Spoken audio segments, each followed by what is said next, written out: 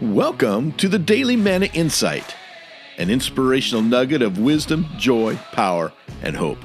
My name is Dr. Rick Cromie, and here's the good word for today. Perhaps the greatest compliment any person can receive is that they are, real. For to be real is to be truly human.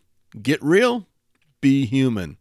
Authenticity manifests as a soul matures through seasons of life, as we travel through the winters of discontent, the spring showers of sadness, the summers of joy, and the falls of grateful harvests. To be real is a long struggle with life.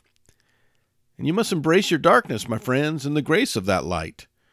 You must recognize pain is part of the process to peace. Trial is the journey towards joy, and heartache comes as part of the lineage and legacy of love.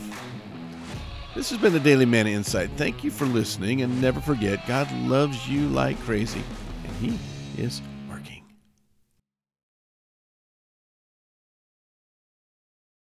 Hi, this is Rick Cromie again, and I just want to say thank you for listening, liking, sharing, and subscribing to this podcast.